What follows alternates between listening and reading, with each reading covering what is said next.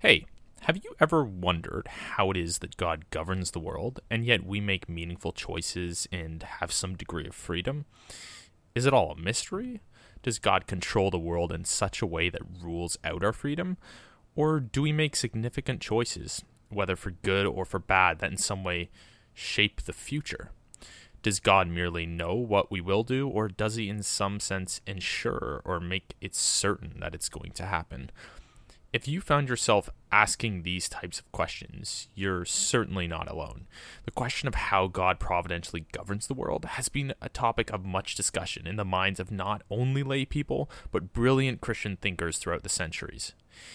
If this question captures your imagination and wonder, then stick around as we discuss 4 different ways that Christians have thought about God's providence.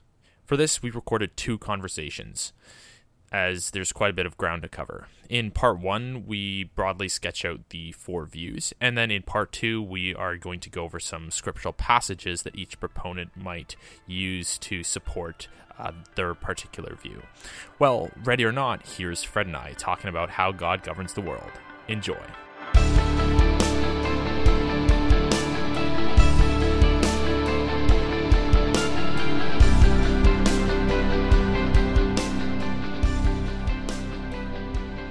Yeah, so I think we should be good to go. We are recording, so Sweet. Whenever you want to start talking about some more crazy theology and philosophy ideas.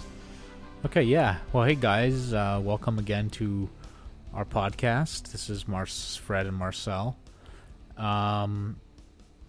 Today we want to talk about something that we both find really interesting, intriguing, and yet at the same time perplexing when you think about it and you're unsure about which way is the right way of thinking about it. And this is the idea of providence, or different models of how God governs the world while he has humans who act and are responsible and make choices. They do all these kind of things that, humans do every day. How is God sort of the sovereign? I don't want to use that word. How is God how does he control his creation? How does he bring it about to Govern. Maybe just use govern. Govern is a good word. How does he bring it about to his intended goals while allowing creatures a certain degree of freedom? Yeah. I don't know if we can think of a story or... Sure. Let's think of a good analogy or story to kind of illustrate this. So I thought of a example. Maybe we can think of a city, right? Mm-hmm. And the city is ruled by this king, and this king he's a good and just king. He has the power to bring about what he intends to bring about, and what he wants to bring about is the best for his city, because he cares about his citizens who live in his city. But this king also, he has something else, and he's got this wizard, and this wizard can see the future. So imagine a crystal ball sort of thing. Imagine this wizard can look into the future, and he can tell the king exactly what's going to happen, right?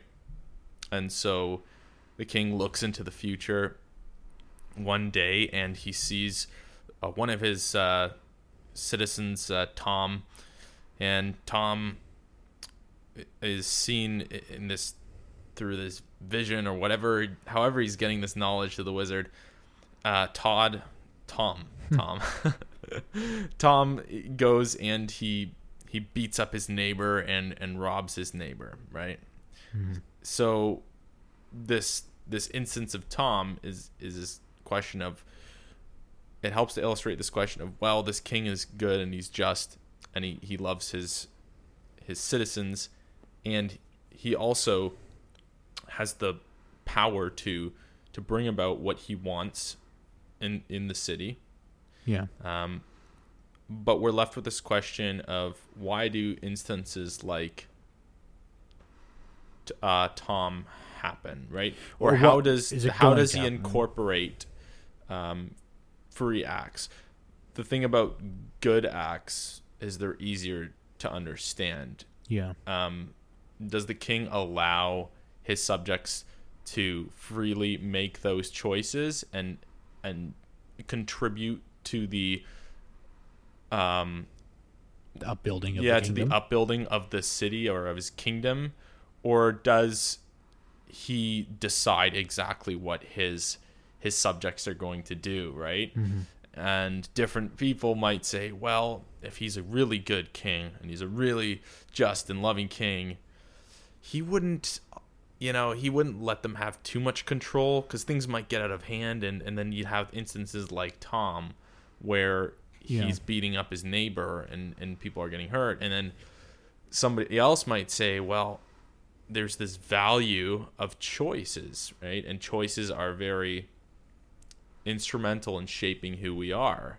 Yeah, and he values the contribution of his citizens to this building of his kingdom. So this question arises, like, how is he going to incorporate the contribution of his citizens to bring about what he wants for the city, right? I don't know. Does that help illustrate what the idea of providence?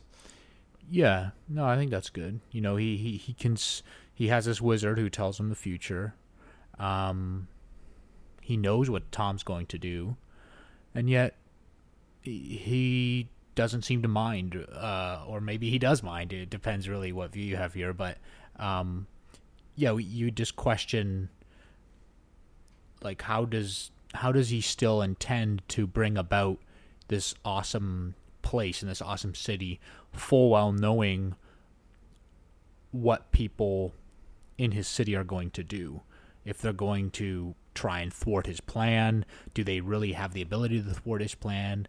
I mean, there's so many questions we could ask. But exactly. But I think it gets at this basic idea of how does this good king govern his city, and bring about his intentions and purposes for his citizens, and for his kingdom. So this introduces the idea of providence and how God governs the world, right? That's just kind of an analogy. Yeah, it's not perfect, right? But we try to get the essential elements in there in the recipe.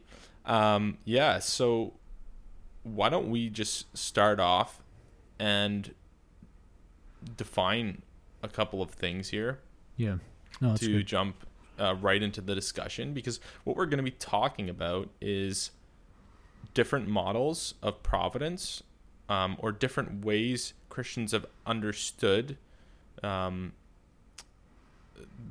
God governing his world, or governing his creation in relation to, or how that also incorporates like human freedom, right? So I don't think there's anything else to say, but then I can just talk about some of the key terms here. Yeah, no, we could talk about the terms, and we'll just roll with that for now. Yeah, let's do that. So we're gonna start off with omniscience, and this is kind of gonna get at the wizard in the story who can see the future. So omniscience, it's one of these core attributes of God. Literally, every Christian wants to affirm omniscience. This is just traditional to the ways Christians have conceived of God. So we have limited knowledge, right? Imagine we're one of these citizens in this city. We might not even know what the purposes of the king would be. So in how that corresponds to real life, like, we have limited knowledge, right? We know some things about the present, right? I know that I'm sitting in this room right now. Yeah. I know what happened a few days ago, although I don't know it perfectly because my memory isn't so great always. And I might know what's going to happen tomorrow, or could happen. I don't know for certain, right? Yeah. So there's, this way in which I'm very limited. And I also have a lot of false beliefs, right? I might think that, well, tomorrow I'm just going to wake up and I'm going to go to work. But it might be the case that I wake up and, heaven forbid, my house burns down and I have to, run out. And, oh, well, I guess I was just wrong about that. So the thing about God is that God knows perfectly what's happening in the world right now. He knows everything that's happening, right? And he knows what happened 5 minutes ago, what happened 10,000 years ago, but he also knows what's going to happen in the future perfectly. Or traditionally, that's what we have affirmed as Christians. And this encapsulates the basic idea of God being omniscient. It is to say that God is all-knowing. And so a technical term to kind of bring together this idea is saying that God knows all possible truths, and we also want to add this qualifier that God has no false beliefs. That's generally the definition that a lot of Christian smart people have agreed on. So then there's this other aspect of God knowing the future. We kind of hit on it. It's the idea of God's foreknowledge. So God knows the future perfectly, or he doesn't just know the past and the present, but he knows the future perfectly. Everything that's going to happen in advance. And this is just to say, basically, God knows what will happen before it happens, right? This term, we shouldn't confuse it with foreordination. Foreordination is something different. It's close, it's related, but it's not the exact same thing. They aren't synonymous. Foreordination carries with it more the weight of intention, or bringing something about purposefully, or destining something. I don't even know if destining is a word. The king might decree that, XYZ comes about. Yeah, he might decree that his subjects will all carry 5 stones tomorrow outside the city gate, and drink a pint of beer. And he could do that maybe in a way. Maybe the wizard has some special power to make them do it freely, so it's the only thing they want to do. Or maybe the king just enforces it. So that would be the idea of foreordination. Maybe that would kind of get at the idea of foreordination. And then there are 2 other definitions here that we want to get at that are important for this discussion. And the first one is fatalism. So fatalism is a pretty old idea, and it states essentially that if it is true that something's going to happen tomorrow, then it must happen. So the essential idea of fatalism can maybe be illustrated in this way. Suppose it's the case that some of the subjects in this kingdom, in this city, are going to burn down the king's palace. If it's fated that it's going to happen, there's now nothing the king could do about it, or there's nothing anybody else could do about it. Even if they decided that they're going to build a wall, to fence in the palace, or they're going to put 500 guards in front of it, somehow it will happen regardless of what they do. There's now nothing they can do about it. So that's the idea of fatalism, right? We talk about, and it was fated to happen, right? Yeah.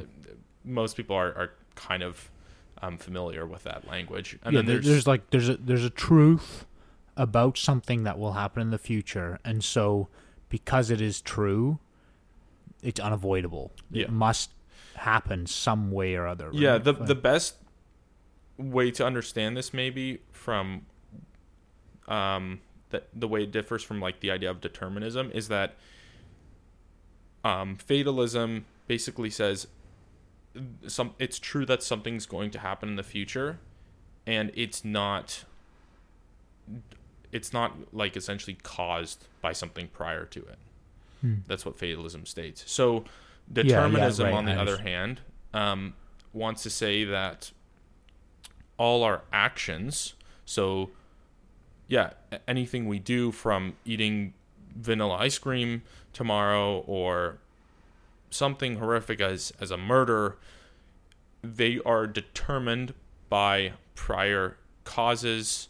Those could be external causes or internal causes, like mental states or different genetic traits. Those can all play a role in the determination of an act. And so if that act is determined, that person couldn't have done otherwise, right? So we might imagine that the king makes it the case that he can determine his subjects to do exactly, what he can cause them to do exactly what he wants. Determinism doesn't have to be the idea that somebody else determines you, or it doesn't have to be the idea that God determines something. A lot of atheists would be determinists. So we're merely the outcome of natural causes, right? Maybe think of a domino, like the domino effect, like the prior domino, knocks down the domino after that, and domino after that, domino after that. It's just this deterministic chain of events that happens. Maybe you could say, like, this would be really overly simplistic, but like eating a certain kind of food produces some sort of reaction in your body, which impacts your brain, which in turn causes you to be aggressive. Right? Like, you are just very aggressive. And so there's a and it's not as like you are willfully being aggressive because due to the fact that this, I don't know, let's say some sort of cheese or something like this, it kind of has this causal chain. Cheese. To cause you to be willfully and voluntarily doing whatever. So I think willfully and voluntary. I suppose it depends if you want to somewhat. say, it's not always that case, but I'm maybe I'm thinking a little bit ahead of the game here. But yeah, for sure. No, that's good. I think we covered those essential definitions. So omniscience, foreknowledge, fatalism, and determinism. Well, let me just a helpful maybe example from Scripture is 1 Samuel 23, where the men of Keilah are being attacked by the Philistines. David says, "Shall I go attack the Philistines?" He inquires of the Lord. The Lord says, "Yes." David says, "Will I defeat them?" The Lord says, "Yes." Then David's in the city, and Saul, who's been chasing David's like, "Aha, David's locked down in a city with gates and bars," or something like that. And David's like, "Abiathar, fetch me the ephod. We're going to do some research." So he's like, "Lord, will Saul come and get me?" The Lord says, "Yes." "Will the men of Keilah give me up?" And the Lord says, "Yes." Now, the Lord answers yes to both of those instead of saying yes twice. So then David asks again, "Will the men of Keilah give me up if Saul comes?" The Lord says, "Yes, they will give you up." And then it says, "And David got up and left." So this would be an example of God foreknowing. It's not technically foreknowing, but he kind of knows a possible future without foreordaining it. He's not decreeing that the men of Keilah give up David.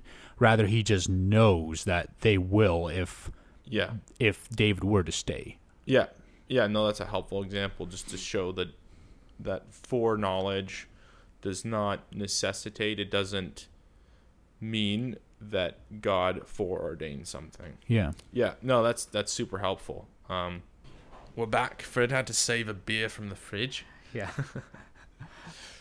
All right, so where were we? So we were just Oh, right. So we're gonna talk about four models, right? And basically, how is it that God governs this world while we are free, and then God has this foreknowledge. God, like the king, has this wizard, is the wizard's knowing Knowledge the of future, yeah. is it doing God any good? Or the king. Yeah, King the is king, not right? synonymous with God. Yeah. Spoiler alert. Yeah. So there's just those two things to think about as we think about the four models. Yeah, those are good.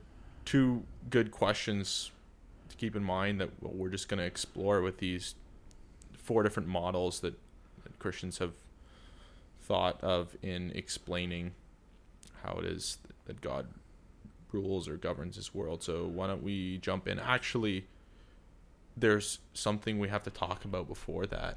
Yeah. To just briefly just talk about two ideas of human freedom, because those are important to understand before we jump into these models. I know it's taken a little bit of time for us to get into this, but this is important groundwork for us to do before we can talk about these four models.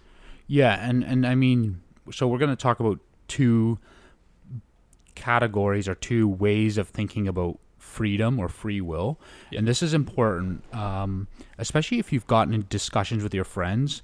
You might be calmly debating it or yelling and screaming at each other, and only to realize maybe later that day in the shower when you're winning the opponent in your debates, when you debate in the shower. You always win shower debates when you're debating with yourself. Yeah. Right? You're like, well, yeah, no, like if I come with that reply, just destroy them. Just destroy them, right? Because the replies always seem way weaker when you're thinking about it. Yeah, and you've had time to think about it. But anyways, so it's just good to realize that we need to define some terms here. So, there's two ways of thinking about freedom. And the first way of thinking about freedom is free will, is the intuitive way of how we might think of it. So think about a classic question you may have thought of, just kind of ask your parents, or you've heard people ask, and that is, well, if God knew 10,000 years ago that I would go to school today, did I have any choice to not go to school? Like, how does, if God knows it, then it seems that I have to do that. I have to go to school, otherwise God could be wrong. And so this whole assumption has, in this question, it has the idea of freedom as being the ability to do X or not X. So you can do something or refrain from doing that. And that's kind of what is understood in this view of freedom. So this view of freedom is called incompatibilism. And it is, by definition, so you have the ability to do X or not X, but also this choice cannot be determined by God. And that's why it's called incompatibilism. Yeah. Just for anybody who's listening who doesn't know why it's called that, it's called incompatibilism because it brings together this idea that the freedom to do otherwise, or human freedom, is not compatible with being determined. And in when we're talking in theological terms, if you have God in your worldview, it's not compatible with being determined by God. That's more or less the basic idea. Just think of a true free choice, even if you didn't have the ability to do otherwise, but you were sort of the source of your action. A true free choice cannot be determined.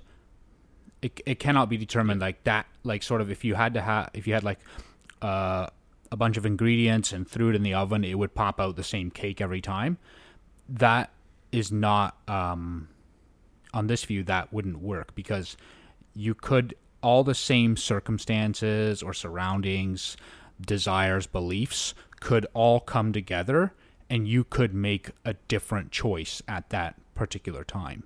And it's not to say this is always the case. We don't always have the ability to do one thing or another.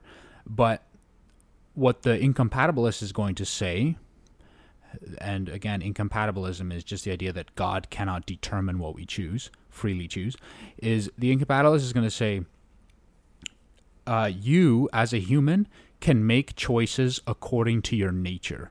So, there's like Sam Harris, I think it is. He makes all these kind of straw man arguments against free will.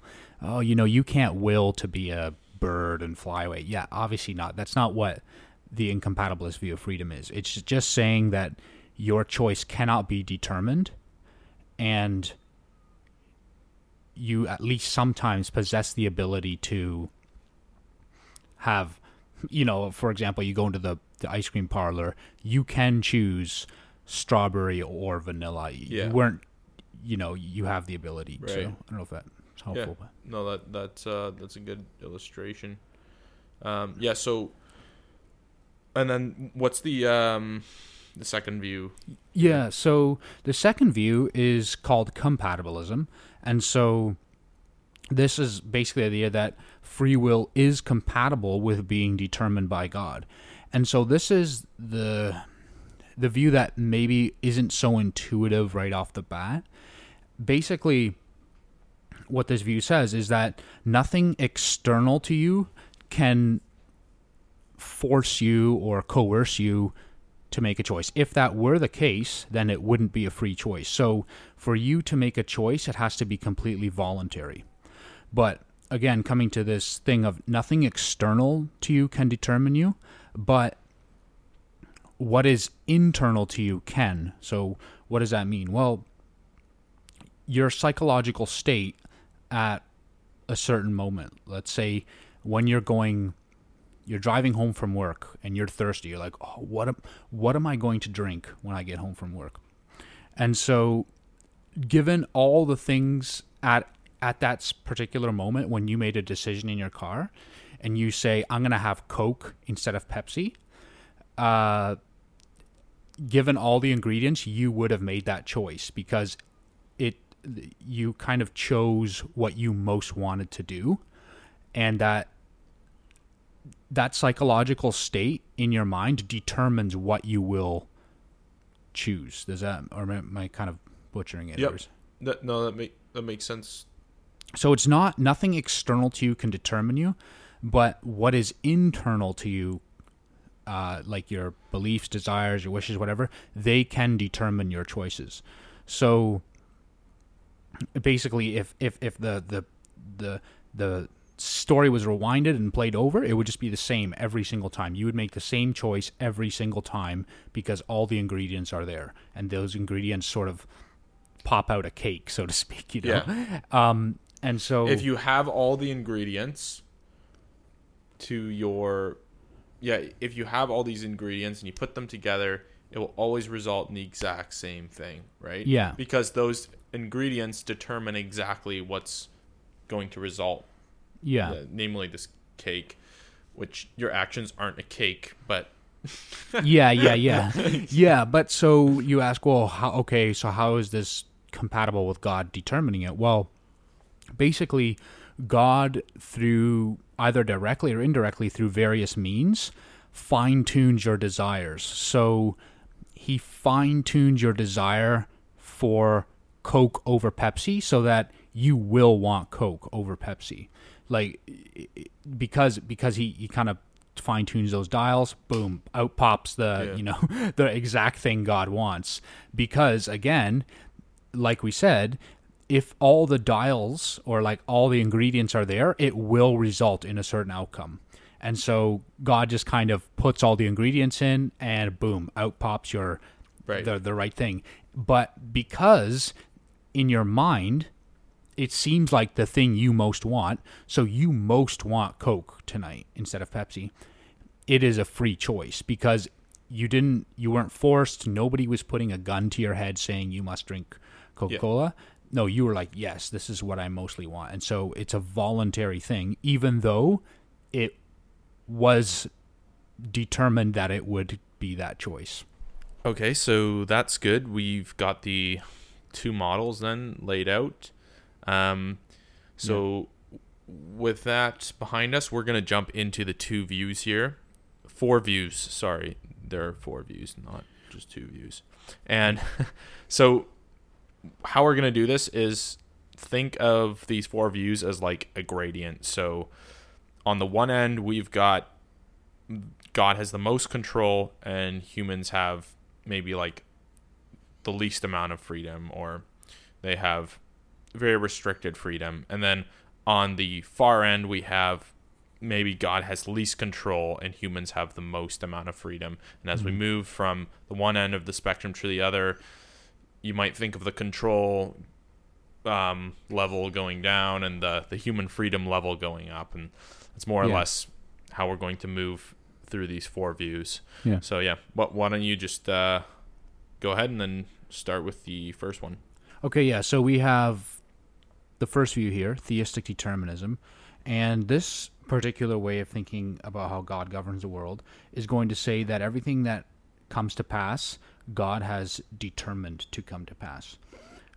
Here God knows the future precisely because he is intentionally bringing it about, or he plans on bringing it about. There's no sort of permission or letting his creatures do this or that. No, God intentionally brings about every event. And so recall that we just talked about the two views of freedom. The first view that we talked about, compatibilism, the view that says our free choices are compatible with being determined by God. This is the view that is kept in mind here in the theistic determinism model. This is how God can plan and bring about every single event. Nothing thwarts his plan. Nothing sort of frustrates his desires, because everything happens exactly how God wants it to. Because there is no such thing as a human creature making a choice that God doesn't want. Because if God wanted it, he would just determine that the creature freely choose something else. Yeah. And so it's very important that you remember the compatibilist idea of freedom is kept in mind here. So, I guess I could lay out some advantages and then some drawbacks, and I kind of hinted at it, but some advantages would be that God has maximum control. Everything will happen just as God intends because he determines everything. God perfectly directs his creation and sort of his will for his creation. He can the proponent of this view, the defender of this view, has an easy time affirming a significant amount of scriptural passages that have the nature of this and this will happen in the future, or Christ was foreknown before the foundations of the world, or all these kind of passages that speak about something that will happen for sure, right? Like prophecy is just a big one. Yeah. And then so some drawbacks would be that this view redefines human freedom. It's not as we would intuitively understand it, that you could have done X or refrained from X, or that you as a human, you as Marcel or me as Fred, I am not the ultimate source of my action. There is sort of a higher source than me that is acting on me, so to speak, to do these things, even though, again, I am doing this voluntarily, and in the compatibilist framework, I am doing this freely, and I'm responsible because I'm doing what I most want. Right. And so following from this, evil is either directly or indirectly brought about by God. But it makes one kind of uncomfortable, because it's not just, God isn't just determining that I help Gertrude with her groceries out of the car. Yeah. God is also determining that I cheat on my wife or something, heinous things that my family's destroyed or whatever, that I run over that kid, so that is something the determinist has to deal with. Yeah, you can't say, it's at least it's very hard to say on this view, and be consistent. It's very hard to say that God doesn't want that evil to happen. He didn't want you.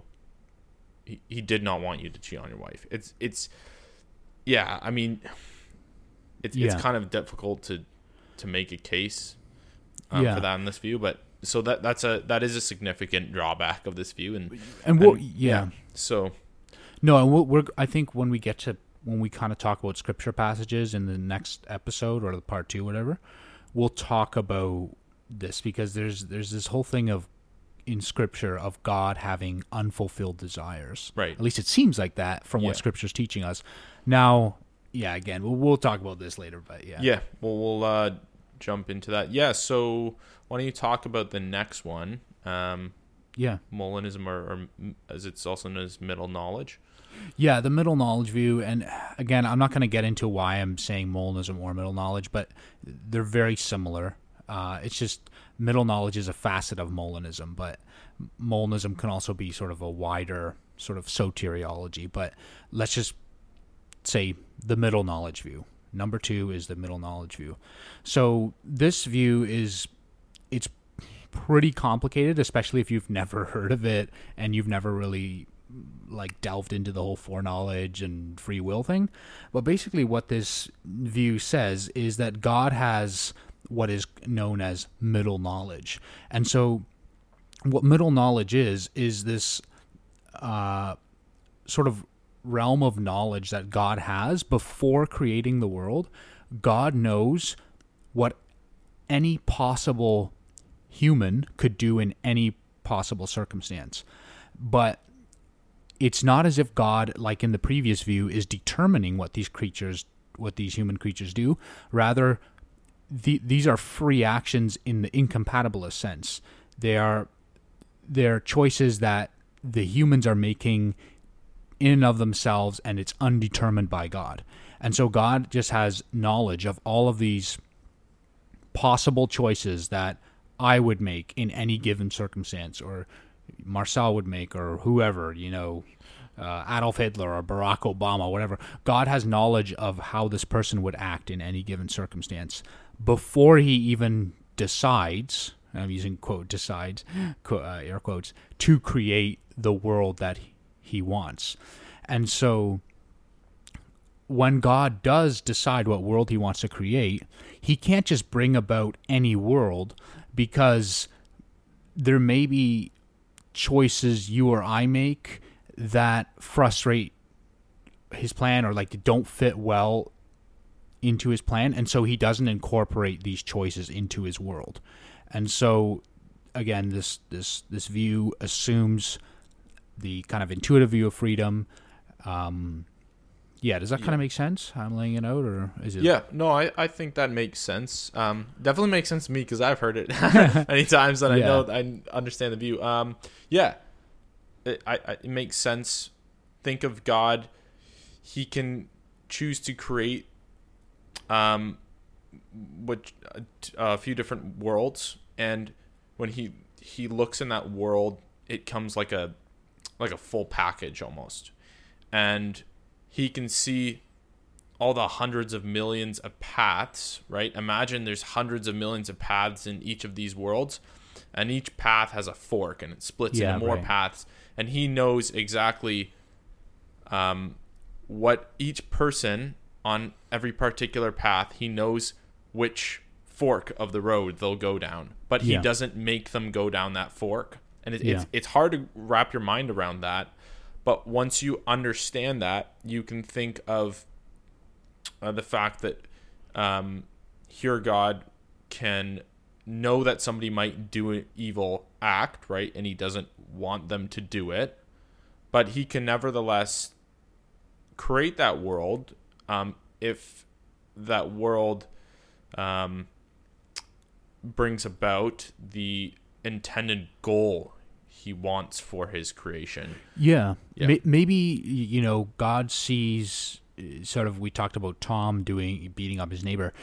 God, before creating the world, sees that Tom will beat up his neighbor. He brings those circumstances about, but because you might say, because there's ripple effects to Tom beating up his neighbor.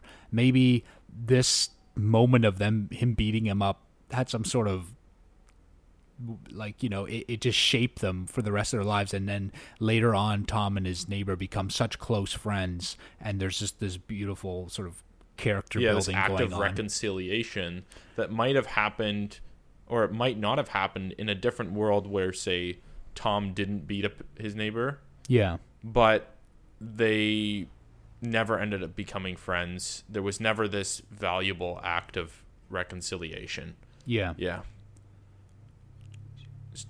Jake's invading the podcast. We can pause this and roll it later, because I don't think he has another mic.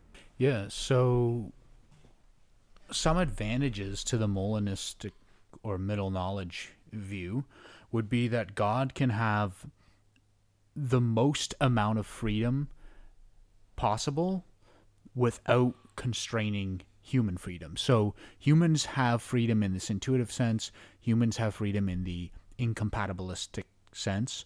But God also has the most control he can have. The doctrine of middle knowledge, if it's true, explains a great deal of sort of, it just sheds light on a lot of things within Scripture. If you think of inspiration, how can God bring about his inspired word through free creatures? Well, God knew the exact circumstances to place, say, Tertius, or in the letter of Romans, or Paul, in, so that he would freely write exactly what he wanted him to write. So, that's just one example. I mean, there's so many things. We could probably do a podcast where we talk about Molinism more in depth and kind of how it just explains a lot of things if it's true. But we really should, because nobody knows up to this point why it's called middle knowledge. Right. Yeah, that's for another podcast. Yeah, because it gets really nerdy really quick. Yes. So we're trying to make it simple here. Yeah. And so nobody turns it off and walks away and starts crying because they can't understand Molinism. I'm just kidding. Which ones did you all mention? I just did the advantages. I can do the disadvantages. Oh, you did do all the advantages? Okay, yeah, sure. Go ahead. Give us some disadvantage. Why might I not like this view? Yeah, so at least in the philosophical realm, people don't like this because they don't see how God could even know these things. Usually you want to say that what I would do, what Fred would do in any given circumstance is sort of grounded in the world. What grounds the truth of these things, these hypothetical truths in God's mind? What grounds them? What makes them true? Maybe you don't feel the force of this. Philosophers do, and it is something that is worth thinking about. But then maybe just in the less sort of nerdy things, while God does not cause, so in the case of the story about Tom beating up his neighbor, while God does not cause that, he does intentionally create the circumstances in which Todd will freely commit these morally problematic things or actions. Sorry. Now, in some ways, this is like an affirmation of what the Bible says. Joseph says to his brothers, "You meant it for evil, but God meant it for good."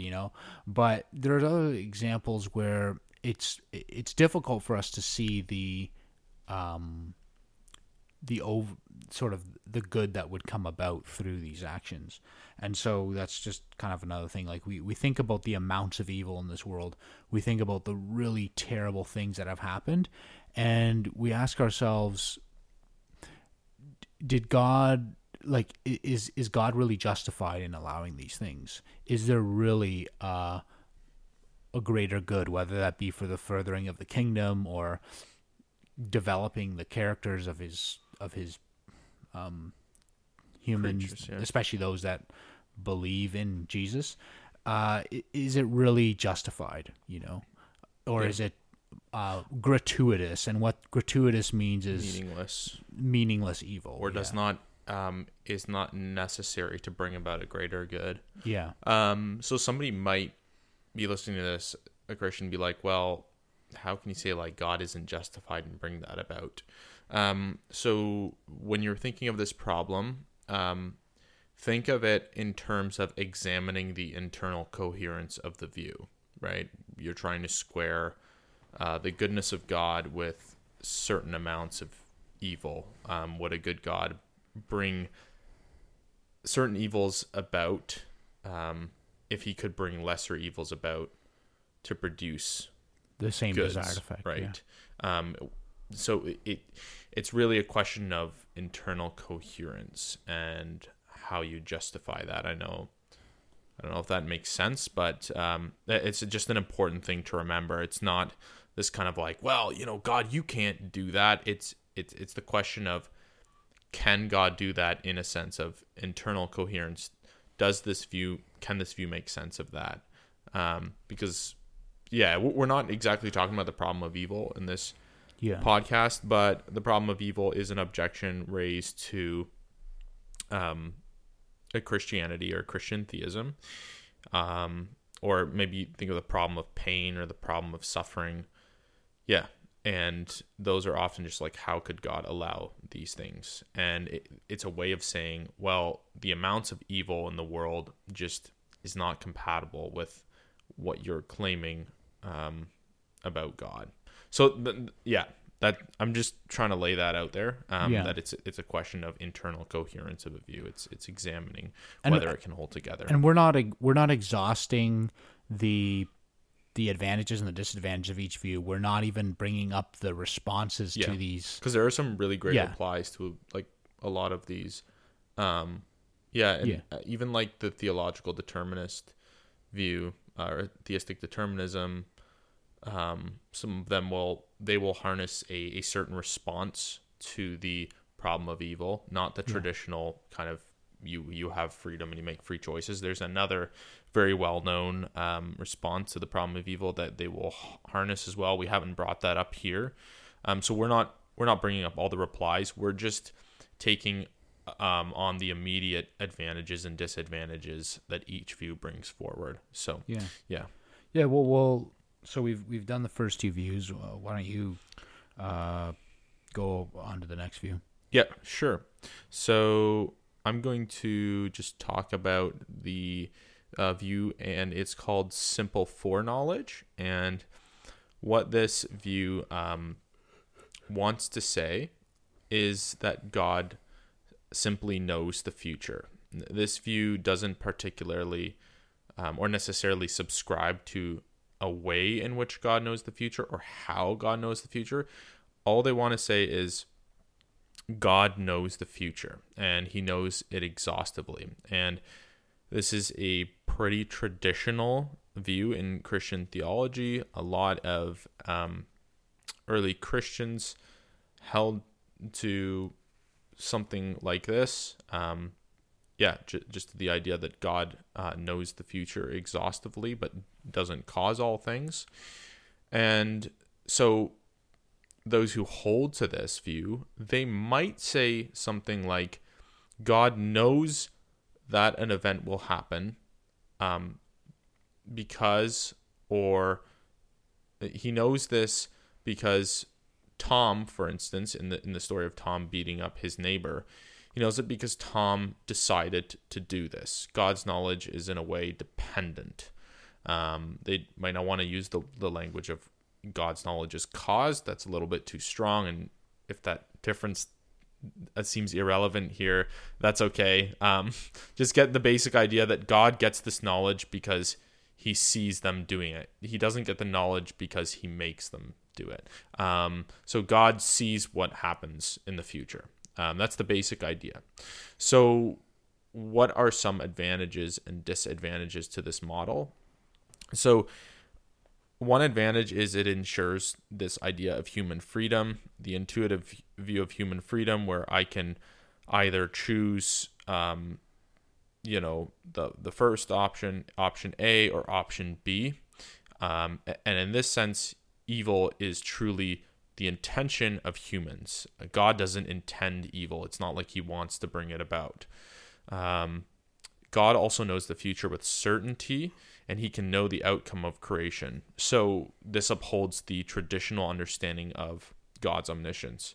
And then another advantage is it upholds the power to explain passages in Scripture. It can strongly affirm passages of prophecy and God bringing certain things about. I will say here that people who hold to simple foreknowledge, they don't just want to say that God just knows everything. They do want to say that God does sometimes intentionally bring things about. So that's just an important thing to remember. So there is a disadvantage to this view, and some people see it as fatal to this view. So it's basically goes like this. If you remember, I said God knows that Tom is going to rob his friend's house and beat him up because Tom decides to do that. So God looks in the future, he sees that. Well, think of it this way. God infallibly knows things, right? That means he can't be wrong about them. So then when he sees Tom doing this, he now knows it's going to happen. It's true that it's going to happen. So God can't intervene and stop it, right? Because that would be a logical contradiction, right? It can't be simultaneously true and false, right? So it's not a question of God's power. It's just a question of it can't simultaneously be the case that Tom robs his house and that he doesn't rob his house. It's just that's just called the law of non-contradiction. So what people who kind of critique this view want to say is that, well, look, this kind of ties God's hands, so to speak, because he might be able to see the future exhaustively, but that doesn't really help him because as soon as he sees it, right, now he sees it and there's nothing he can do about it, right? Yeah. So that you might see that as a kind of like a fatal flaw here. Now, there are replies to this, as we said, to a lot of these views and these disadvantages and advantages. There's replies and critiques, but we don't have time to really go into that here. But yeah, just bring that one out. And then, yeah, so with that, I'll jump into the next view, and this is the last view. And so if you thought theological determinism was radical, God determining everything that's coming about, we have another view that's radical, but it's on the other side of the spectrum. So this view is called open theism.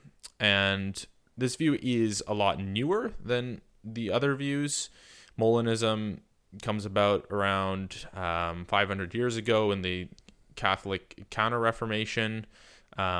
Theistic determinism goes probably further, a lot further back. Yeah, a lot of people say Augustine was at the end of his life kind of a theistic determinist, and the idea of simple foreknowledge is just really old. It goes back to the earliest Christian tradition. But open theism is fairly new. And so this view wants to say that, well, God doesn't exhaustively know the future, and that's just the radical claim of it. God doesn't stop certain actions because he doesn't know how humans will act in the future. He doesn't know what they're going to do, essentially, until they do it. Open theism wants to uphold this understanding of freedom, that humans make real choices between different possibilities, but, of course, they deny that God can know these beforehand. So there are different strands of open theism, and this is going to be important in understanding some of the advantages and disadvantages. Some of those views, there is one view of open theism that wants to say that God doesn't know the future because it's not possible to know the future, right? Because the future doesn't exist. Now, this goes back to some of the things we talked about in our episode on God and time. Essentially, they want to say that the future doesn't yet exist.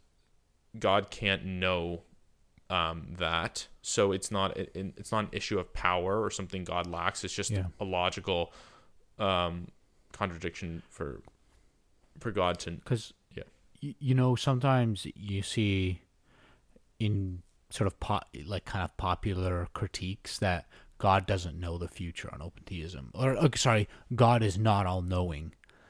But this is not what the open theist affirms, that God is all-knowing. The thing is, to know the future isn't even possible. So God can't know the impossible, right? And I think that's kind of what you're talking about. Like, Yeah. God cannot know what cannot be known by definition. So it's not as if God is not all-knowing. Right. He is all-knowing. Yeah, He because remember we said that omniscience, as defined, is God knows all possible truths. Well, they would say the future isn't in that realm of possible truths. It's not in that content of reality for God to know. And so that's why God can't know it. And yeah, there are some open theists who would just say God doesn't know the future at all. There are some open theists who are going to say God chooses not to know the future. He kind of restrains his knowledge, and he might do that out of love or to uphold or ensure this valuable component of human freedom. And then there's another version of open theism that says God doesn't know the future exhaustively, but he does know it partially. He has kind of like partial foreknowledge. And in this idea, going back to how we were talking about the future not being it's not possible for God to know the future. Well, what they want to say is that the future, the world is composed of the past and the present, right? And God knows those perfectly. But the future is composed of things that might happen, right? So here God knows certainly, he knows with certainty that at a particular time that Tom might rob his friend's house. He also knows that Tom might not rob his friend's house. But he doesn't know that Tom will rob his friend's house. So the future is composed of possibilities. Mm-hmm. And these have different probabilities assigned to them, and God knows those perfectly.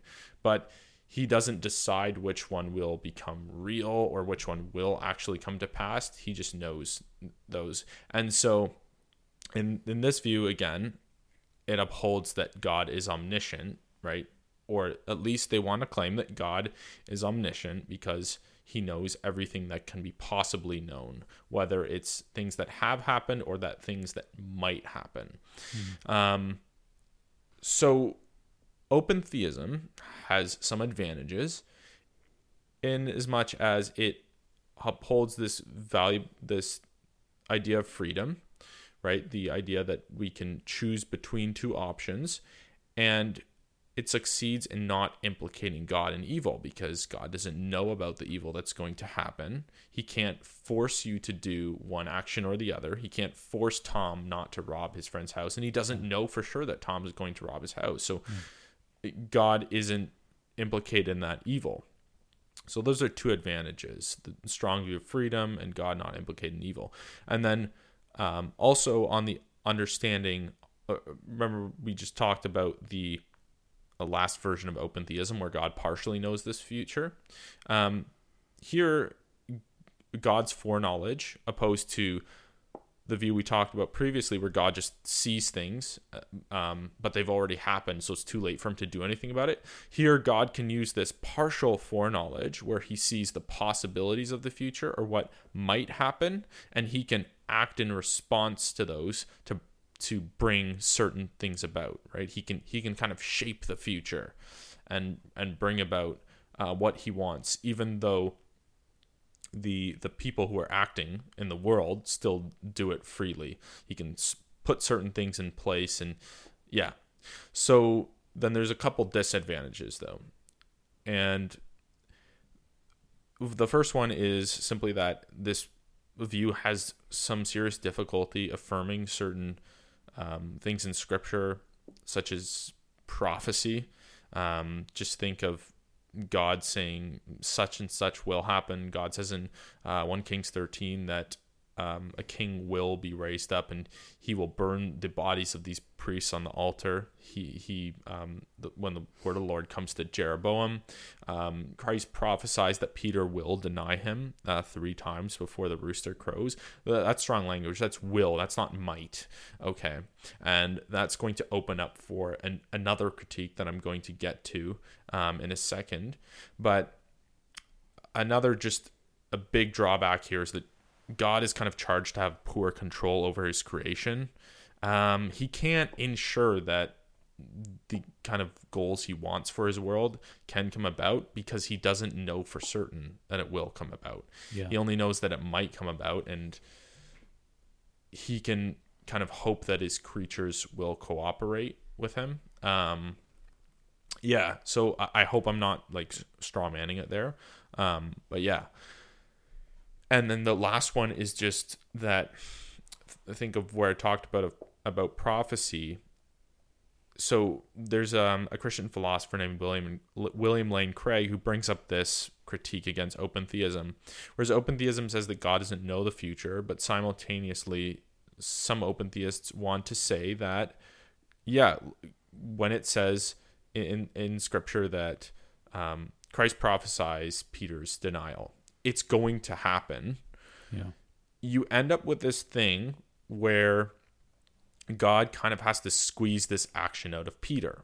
So he has to violate this component of human freedom that open theism wants to uphold, right? And that God, in this version of open theism, wants to uphold. He has to violate it in order to bring about his will. And so it kind of uproots that key aspect of it that they want to uphold. And again, there are replies to this, but that's just a really interesting and a difficult objection, I think, that's been brought up, that just kind of shows that they actually almost land in the same place as the theological determinist when it comes to these things about prophecy. But yeah, that's about all I have for those 2 views, open theism and simple foreknowledge. Yeah. So I don't know if there's anything else you want to add onto those. I think maybe in defense of this really works for any position that holds to free will. You make your decisions and your decisions make you, in the sense of I know like Al Rhoda talks about, he's an open theist, and he talks about how it's very probable that Peter actually didn't have a free choice when he denied Christ, because he had made decisions along the road to bring him to that point where he, kind of like you turn down so many streets to the point where you reach a dead end. You know what I'm saying? Like he made his decisions, which end up making him. And so, I mean, this is really the defense any person who holds to the incompatibilist view can make, that you are ultimately still responsible for that choice, even though you didn't for that kind of like Peter denied Christ, right? I see, yeah. Because he did not, because, maybe he went to, as Matthew says, he went to see the end, and then he goes and stands by the fire, and he, I don't know, like, I'm just thinking off the top of my head here, but anybody can think of a decision they made in their life that was really detrimental, but maybe in the time that they made that choice, they didn't have another option, but they could look back and they could see all the really bad choices they made before. Maybe you're really addicted to cocaine, and now constantly you're going on these binges of doing cocaine, but there was that time 3 years ago where your friend was like, "Hey, come party with me, come party," and so you're like, "Fine, I'll come party with you," and you get into, you made that decision there where you could have refrained of going with your friend. You made that decision, and that at that moment you kind of put yourself in a rut, kind of thing. No, that's good. That's really that's really well put. That might be how Jesus actually knows. Yeah. But now again, I'm not an open theist, but I'm trying to think of how to, like, really any view that wants to say, like, it's not like any view is going to say we don't always have free Yeah, choices, for sure. right? Yeah. Um, yeah. Oh crap! I was going to say something else now, but I forget where I was going. It's all right. with We're gonna do the part 2 on this, and Yeah. just talk Oh, about scriptural passages and things like that. So if you forget it now, you can bring it up in the next episode. What I want to say is a lot of times you'll hear that people on the theistic determinist side, particularly from the Reformed tradition, that's what they are, but they're going to say, oh, I don't want to use the word Arminian because, again, it's not the only position that holds to the incompatibilist view of freedom or the intuitive view. But they're going to say, oh, yeah, they just believe in this because they want humans to have all the control they can have and, give me liberty or give me death, autonomy, got to have this. But this is not why there are so many Christians that want free will in the intuitive sense, free will in the incompatibilist sense. No, they want it because there's this very strong intuition that if your choice is determined, then the person who determines it or the thing that determines it is ultimately responsible. So they're trying to defend God. They do not want to implicate God in any sense for the evil that is in this world. And so when you say all these folks that are saying, no, whether God knows the future, knows our future free acts, or he doesn't, the reason they want a freedom that is incompatible with God determining it is precisely because they want to glorify God. They want to keep God evil free. Yeah. God is not the Right. author of our sin in any sense. And of course, the theistic determinist or the Calvinist, because they're from that tradition, but they're going to say, no, God is not the author of sin. But it seems to follow from that if God determined that you would sin, that he is the ultimate mover of that. And this is exactly why the folks that like the incompatibilist view of freedom, that they're going to say, no, we cannot have that. Yeah, They're trying to it glorify comes God. back down to the language of intention, right? I think you can talk about what type of causation it is, right? There's different type of distinguishing between the types of causes and stuff, but it really comes down to intention or what does God really want? And you end up having to say, on this view of theistic determinism, it's hard to not say that God doesn't want that. And so other Christians who have held to a view where they think God can't determine your free actions, they don't want to say that because, I don't think anybody should want to say that. And theistic determinists don't want to say that, but that's the conclusion that comes from making those affirmations that they make. It's hard to get out of that. And so that's what they want to make very clear, the Christians who don't hold to this view, that God is not in any way implicated in evil, and he does not desire to bring about evil. He doesn't intend it. It's not something he wants in his world. Mm-hmm. It is simply the logical entailment.